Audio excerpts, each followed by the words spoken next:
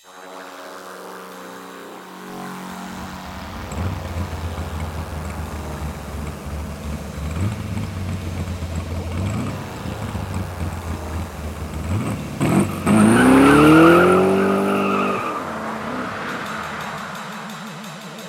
there, freaks, geeks, maniacs, psychopaths, deviants, sadists, and fiends, and welcome to Pure Fandom's Blood Garage. I'm Brad.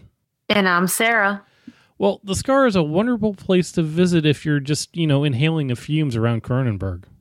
Oh, yeah, wonderful. I mean, it's a little deceiving, but, hey, can't hurt if you can't see it. Right, I would suggest staying away from the lemonade. Not a good thing. It's creepy when there's little kids just selling lemonade right outside the desert. But, anyhow. And they were far too happy to be selling that lemonade. Yeah. Kind of weird. Okay, let's jump into this here in a bit. Just so you know, you can find us both on Twitter. Extremely great chance that we're going to be live tweeting during the show on Wednesday. I'm Brad Zeby, and Sarah is Sarah_Gene17. Just hashtag blood drive. You'll probably see us in there. Also, be sure to follow Pure Fandom to keep up to date with the latest articles that have been posted, and check out Pure Fandom on the Facebook and let us know what fandoms you're interested in. So what was this episode about, Sarah? This episode was all about a wounded Arthur stumbles into Cronenberg, a wasteland oasis that may be too good to be true. Nah. You do that right off the bat. I'm like, oh, this isn't good. No, it's a wonderful place. And I love how we wrapped up the issue of the disappearing restaurant and the author being out on his own. It was nice that they got wrapped up for us, and hey, we had a good answer for that. I felt like dropping to my knees and saying, "Finally, we got a solution to a problem." Well, it's there because Slink, he has sequels and spin-offs and tie-in comic books to explain all the weird mythology, which is totally what we need to have. That's true. We do. We definitely need it. Because nothing else makes any sense. And I'm like, yes, thank you for just acknowledging the fact that we need much more than just this show to tell us what's going on. Because we'll never get an answer to that, where the Tasty Dragon went to. You just know it's never going to happen. No, it's not. And they're very good about making fun of themselves. Like, they know we're doing this. It doesn't make sense, but we're okay with it. I'm totally fine with it, too. I don't need to know. I'm just going to pretend that, that's part of the Scar thing. It may or may not have been fumes, but I'm just going with it just happened. I like shutting my brain off for an hour. Yeah, it works out. It works out a lot. Since we were talking about Slink, we'll just bring that up really quick. He was going to get fired. They actually did find a loop in his contract, and he was fired because the old man wanted to get Grace and Arthur back into the race. Mm-hmm. The old man Hart. Yeah, old man Hart was firing him and taking him out. So that was a change. This is now the second time that he's been fired, third time he's been fired, and it still did not work for him. It just doesn't seem to take. He still gets plans. He still gets ways out.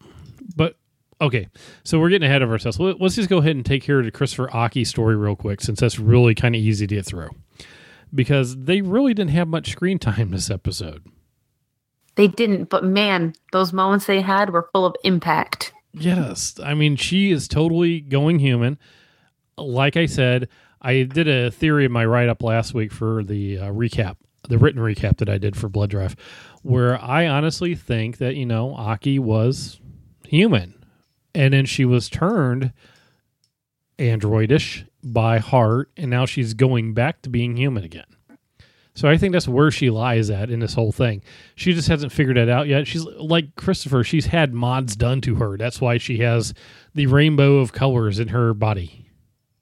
Yeah, I'm kind of loving the whole storyline. It feels almost like Chris and Aki could go have like their own show, and Grace and Arthur can have their own show. It's two really amazing big storylines. Yeah, and Christopher's storyline at first we thought wasn't going as much as Authors and Grace, but I mean it's really expanding on there because now Aki knows that she was made to punish and torture Christopher, so she wants to take revenge on Hart as well. Which is kind of really the funny part in this episode because, Arthur gets into this whole thing. It's like he doesn't even want to do anything with Hart anymore. So it's like the torch was being passed over to them, but now I think things are coming through again. Oh, yeah. I mean, I don't know. They're just very, I feel like Chris's story is going to it's going to become more and more important as we come to a close, which is just so sad. I almost worry that Chris had something else input into him. Like Aki said that she thought they had a safeguard as to why she was getting sick and couldn't do anything. So I wonder if Christopher has something like that in him as well. Like later on down the road, they could run into something and, Slink or the old man says, you need to kill him or whatever, do like I tell you. And it's like he's got that override thing, that mind control. I got to do it. Kind of That could be, you have so many good theories. Well, it just comes to be like that. I was just thinking that would be an interesting thing because if he was part of Hart, we already see it. Hart is very bad to their employees. Well, they're probably really good to their employees, but they're really bad when you get fired. Getting fired is actually, you're terminated for a reason.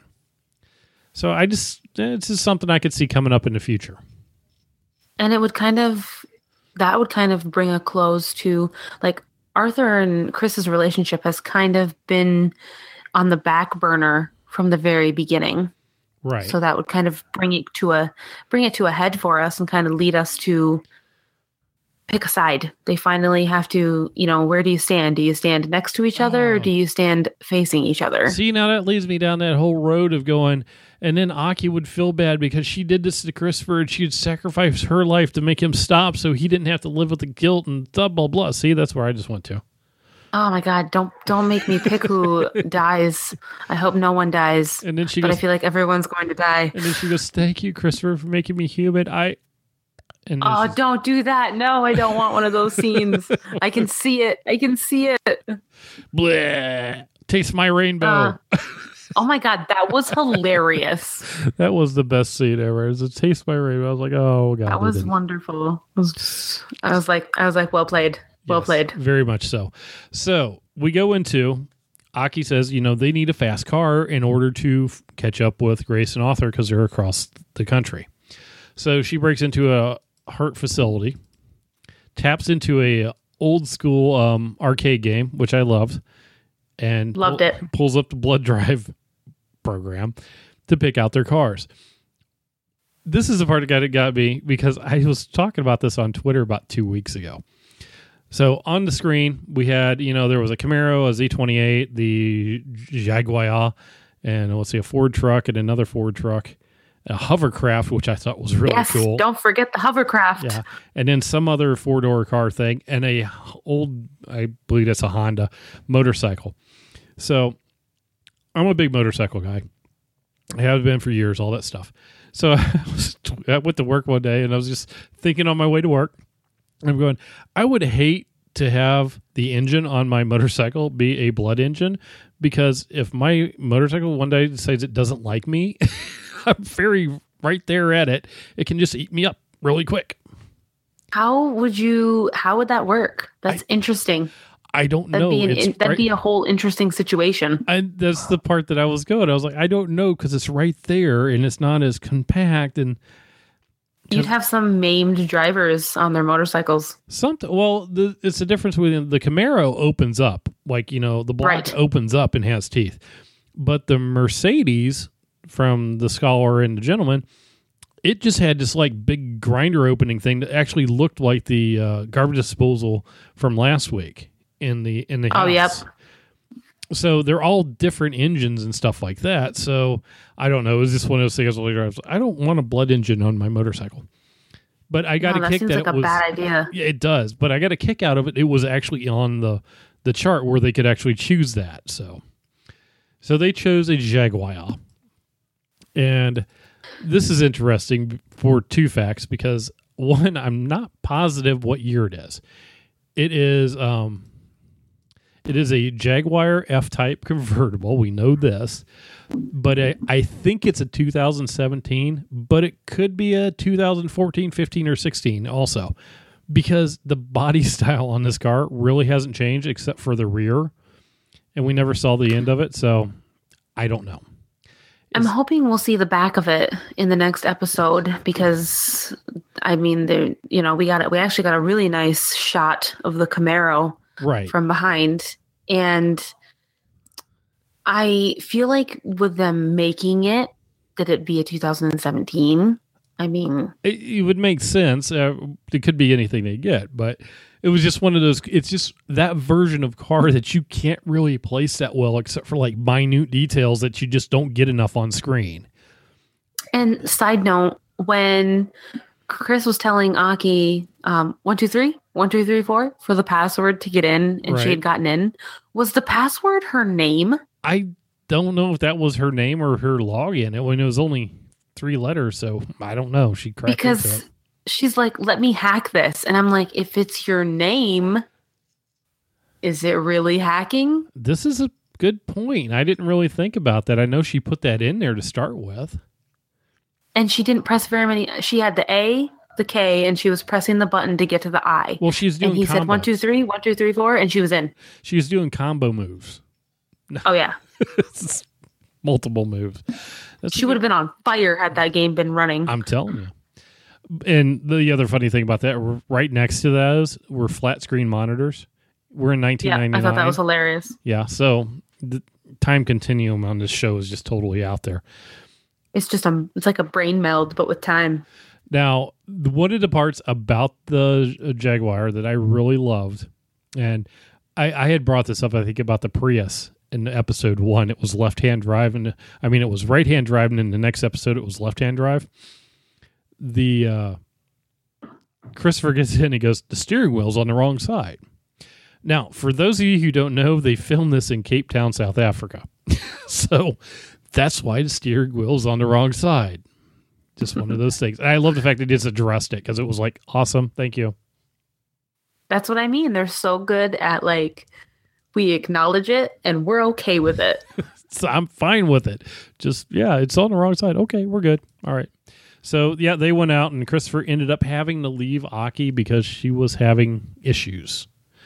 But after everything, she'll be there to take down, after they take down Hart, she'll be waiting. I am interested to see how that goes with her next week.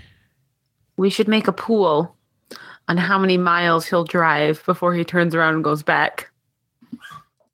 Yeah, he has to go back at some point, doesn't he? I just don't think that he's going to leave her. No, I don't either. So, like, I just see him going like 5 minutes and then being like, nope, can't do it. Got to go back. Right. Oh, I totally agree with you because, he loves her. She's his lobster. He has to stay with him. A real whirlwind romance. It's only been like 12 days, but yeah, they're good. So Slink, we'll just jump back into him real quick because he kind of was short there too until he got into the scene. He was taken down to get his last meal because he was getting terminated. People were very unhappy who work at Hart. Of course, he's able to convince the guy to let him go so he can help find, help him out with, what did he say? The mileage, the blood drive mileage reimbursements. Yes, because the guy was a fill-in and he was having difficulty with the map or with the math, and Slink decided he could help him. And, I saw this shirt today that said 4 out of 3 people struggle with math.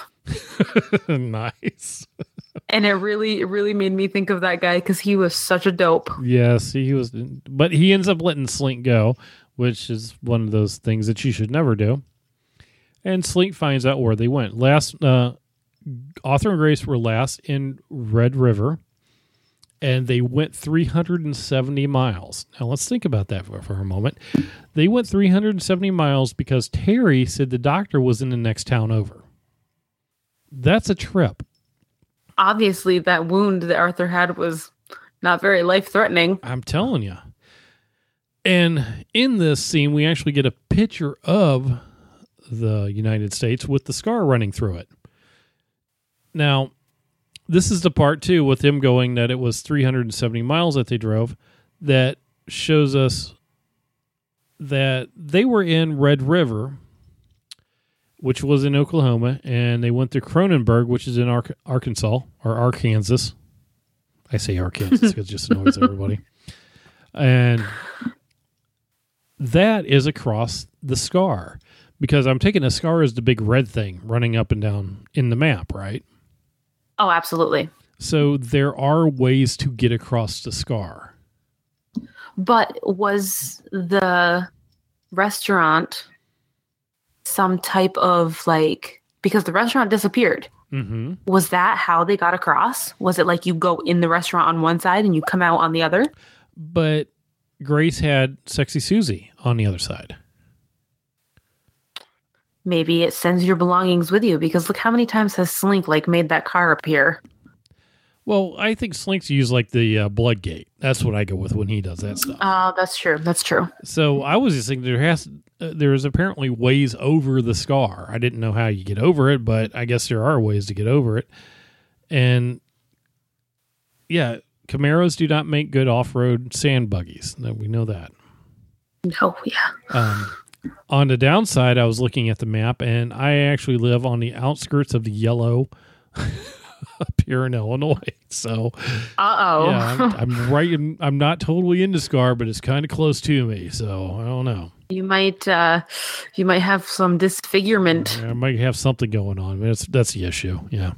I'm over in New York, so I must be close to one of the only two major cities left. No, well, Los Angeles and New York were the only major cities left, which is, that was another thing about the map that I found interesting, because it goes through the Scar goes through Dallas, right? Dallas is taken out. Yep. St. Louis is pretty much gone because it's right there on the end. Chicago isn't even listed on the map. I didn't see it. I mean, up there, I don't see the name Chicago. It's like they purposely took it off. So I was really kind of confused about that. And is the yellow just the impact zone? I think that's just, something. It's where the sand is or something like that. I have no idea. But now, that red line's pretty thick. Yeah. Yeah, it is.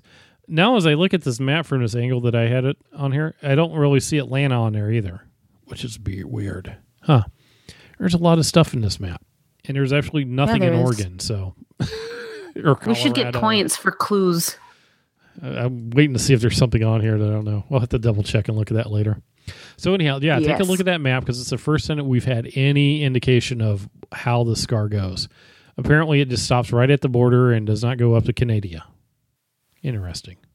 Bad things don't happen to Canadians. No, that's a Queen of the North lives up there. So it's an unwritten rule. They just said, "Hey." Okay, so Slink knows where they are now, so he's going to go rescue them. We had Arthur show up, and JW, right off the bat, I didn't trust this guy at all. One, because he was way too happy, and two, he seemed to have a lot of daughters. That weren't of the same ethnicity. Right. And that's the first thing I started to notice. I was like, there's a lot of women and children and girls and stuff like that in this town that are... I immediately assumed cult, but then I was like, nah, not really. I mean, kind of, but not really. I was immediately going Stepford children too, and then Grace brought that up at one point. It was very Stepfordy. So we find out that the dust is the stuff that's making everybody get giggly. Like Grace got giggly, and she knew that wasn't a good sign. That was pretty funny, though. I did like how when she was checking her makeup, that she was able to see the children in the mirror. And so their reflections did show exactly who they are, which is why mirrors are forbidden in Cronenberg. But when does anything... Arthur just really frustrated me, because I know it was the noxious gas and all that stuff, but... Common sense, man. When does anything ever go right for you? I don't think he cared anymore, because he went through his dream sequence and had his whole issue and killed himself, basically, and that was it. He was like, whatever, I'm fine. He was done with the whole thing. I want to be a cobbler. Okay. That was a whole weird thing there, too. Yeah, okay, you can be a cobbler. Oh my gosh, my favorite part was when he took Grace outside and telling her that like she was being rude and stuff. And he's like, I'm gonna go and I'm gonna marry my lovely new fiance and I'm gonna be the new cobbler because the other one is sacrificing himself so that we can get married. That's perfectly normal. Yes, this is a man's wake. Don't be rude. He's still alive. I know. And it was. Oh, and then when she called him a dipshit, he goes, my new fiance wouldn't call me that. Right. Being able to see the town for actually what it was when Grace finally was wearing off from the dust, and that was kind of cool because it's one of those moments where you're going, "Yep, they're totally gone" and stuff like that. And it's just, I was trying to figure. There's some other movies I've seen like that where your reality, see one thing and it's another. Yeah, your reality is totally not what you think it is. That was some disgusting. Like even I cringed just watching it. It was different. I mean, it's the Scar doing its own thing. So, and we do see the pit of the Scar. Wear a hazmat costume, man. Right. Oh, definitely. So things are going downhill bad. Grace is going to get sacrificed, or she was going to, well, depending on whose view, she was getting sacrificed, or on Arthur's view, she was giving her life for his happiness. But Slink had showed up in the best Slink outfit I think I've seen this season. Oh my God. It was my favorite. Like, it's complete steampunk goodness. And like plaid pants. Just rocking. Oh, wonderful. Yeah. Just. He was owning it. He knew that was a good outfit. Well, he knew exactly what was going on. I mean, because it was another thing. Cronenberg, he knew exactly what to expect on everything. The man knows everything. That's why I say he is tied to the Scar also, because when he got in there, he knew, to drop the cement into the Scar. I think he's tied to it somehow. I know that we've already discussed how he seems to just know everything, but it kind of got to me too. Like the one line that really stuck out with me with him was when he said, "Now we all get to be miserable." Mm-hmm. So, like, even though he knew what was going on there, did he not really know the full extent of it? Or is it just kind of his, like, come to Jesus moment that he's having? Like, Hart has finally betrayed me and showed me their true colors. I'm switching to the good guy, my own side, my own person team. But is he really? Because he's getting Grace and Arthur back on the road again to get into the race so he can take it back over. And basically take the race from them. I think he kind of wants to overthrow the old man, but I think he wants like Grace and Arthur to be like his racers. Like he wants them to be his his champions. The primo. And and he wants them to. I feel like when he says he wants to take over the blood drive, it's with his rules. Not underneath Hart Industries. Like it's gonna be all Slink. It's gonna be all about Slink. It's gonna be his blood drive through and through. He'll be his own boss. Kind of like the way he started it. Basically, it was his drive. I mean, his race. Yeah. I'm waiting to see how that works out. I mean, because I think I still go with he is tied to the Scar in some way that we just don't know about yet, and he is the loophole that they found to kill him and off. Or whatever, because he has been with Hart since like the beginning. I'm loving the team up. I was hoping for the team up between the three of them. Yep, and we only got really at the end. And when he pops out with his mixtape, I was like, this is going to be wonderful. That this is yet another moment in time where the music selection on this show is just off the on walls. Point. I was loving it. That part was the best thing ever. I watched it at least 4 times. Yeah. The other one, so we had Grace and Arthur finally decided to hook up in the cement. So they got their thing going on now, which is good. I mean, we've finally come to that point in their life where they're okay with it. Now we got Grace and Arthur are a couple, and Chris and Aki are a couple. Everybody can, do their own thing. But the whole part where Slink walks in and stops everything going on in the church, when he starts preaching and doing that was the best part ever, because he totally ran that entire thing. You know, he ruined paradise, took everything out, told it like it is, and ultimate Slink style. Everything's done in Slink style. I want to talk like him all the time at work. It would be so much more fun. Oh my God, he enjoys, like, I can just feel the enjoyment. Who wouldn't want to play that part? But no one can play like Colin Cunningham. No, he rules that part. I mean, it's when this show first initially came out, and I knew that he was playing a character on the show, because I liked him when in Falling Skies. Yes. He was an awesome character. We won't talk much about that last season because, wow, that was horrible. But but you know, he was an outlandish character in that one too, and I kind of expected something like this. I did not expect any bit what we got him on this show for.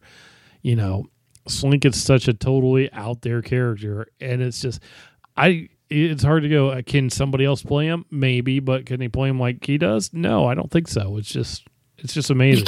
You can't pin him down. Like, even when you think you've got him pegged, he's a totally different person the next time you see him. Right. And his Slinkisms are perfect. Oh my gosh. Well written. I mean, the writing on this show also, I mean, granted, a lot of it's very cheesy, and a lot of people don't like it because they go, oh, this is pointless. But it's there. I think we just have to get to that point and not get caught up on a lot of other stuff. See, and that's where I think the charm is. Like, I love those cheesy, like, yes, it's, you know, you expect it, and yes, it's predictable, but there's so many unpredictable parts. I think that the writers felt that, well, we need to give the audience some sort of predictability, or else you feel like you're free falling. Mm-hmm. Oh, I know. I totally agree. I think they do it wonderfully. Yeah, there are parts on here where I have no idea what's going to happen next. Like, no clue what's going to happen next. So, except the next episode, Rise of the Primo, I believe it is. Yes, I'm so excited. So we'll see what that means. In the Rise of the Primo, is that going to be a flashback episode to the previous Primo? Or are we going to find out about the previous Primo? Or are we never going to see the previous Primo? What's going to happen? Yes, they're very secretive about the previous Primo. Who is it? Yeah. Don't know. I am looking forward to it, though. That is for sure. I just feel like we're getting to the point where, like, it's all going to come down to this. Well, we're getting, 13 episodes? We're in episode 10. So it's a sad thought. Yeah, we're getting there. It's kind of closing out. And then what will happen after that? We'll have to wait for season 2? Question mark. That we better get, or else. I don't know what their plans are. I wish I did. Oh, sci-fi. Yeah, they like to hold off on us. They keep you hooked. Yes, they do. Well, you got anything else on this one? I think that this, I feel like I say this every time, but I think that this episode might be my favorite. Yeah? Like, I just really, everything about it was a little bit different than what I was kind of expecting this to be the make it or break it race moment. And Slink was kind of like one last ride. We're going to go on one last ride together. This is going to be the end of the end. Mm-hmm. No, and I really like this episode also. I mean, it grew a lot of the background and stuff that we know for like Chris and Aki. And that's the part that I really want to have more of. I need more now that she's changed and things have changed with them. I'm kind of curious to see how that goes. I feel like the emotional switch to how the audience is invested in her, like they purposely kept her at a distance from where you were like, oh, haha, she's funny, she's endearing, mm-hmm. And then all of a sudden they flipped that switch to making her human, and you just want more of her all the time. Right. Yeah. Well, next episode is Rise of the Primo. That'll be interesting. We got 3 more episodes, 13 episodes this season. So there we go. The countdown is on. Yeah. And the last episode is called Finish Line, so I guess we know what happens. Oh. So we'll see what happens on that one. But there we go. That's it. Can't wait for next week. No. Well, if you aren't there already, head on over to purefandom.com and check out some of the other killer articles posted there. There are a lot of awesome writers over there putting out some amazing work. If you have thoughts or comments about the episode or even some theories, let us know in the comments below or hit us up on our Twitter or Facebook page. And stay alive and keep those engines fed. Until next week, check out more amazing content at purefandom.com.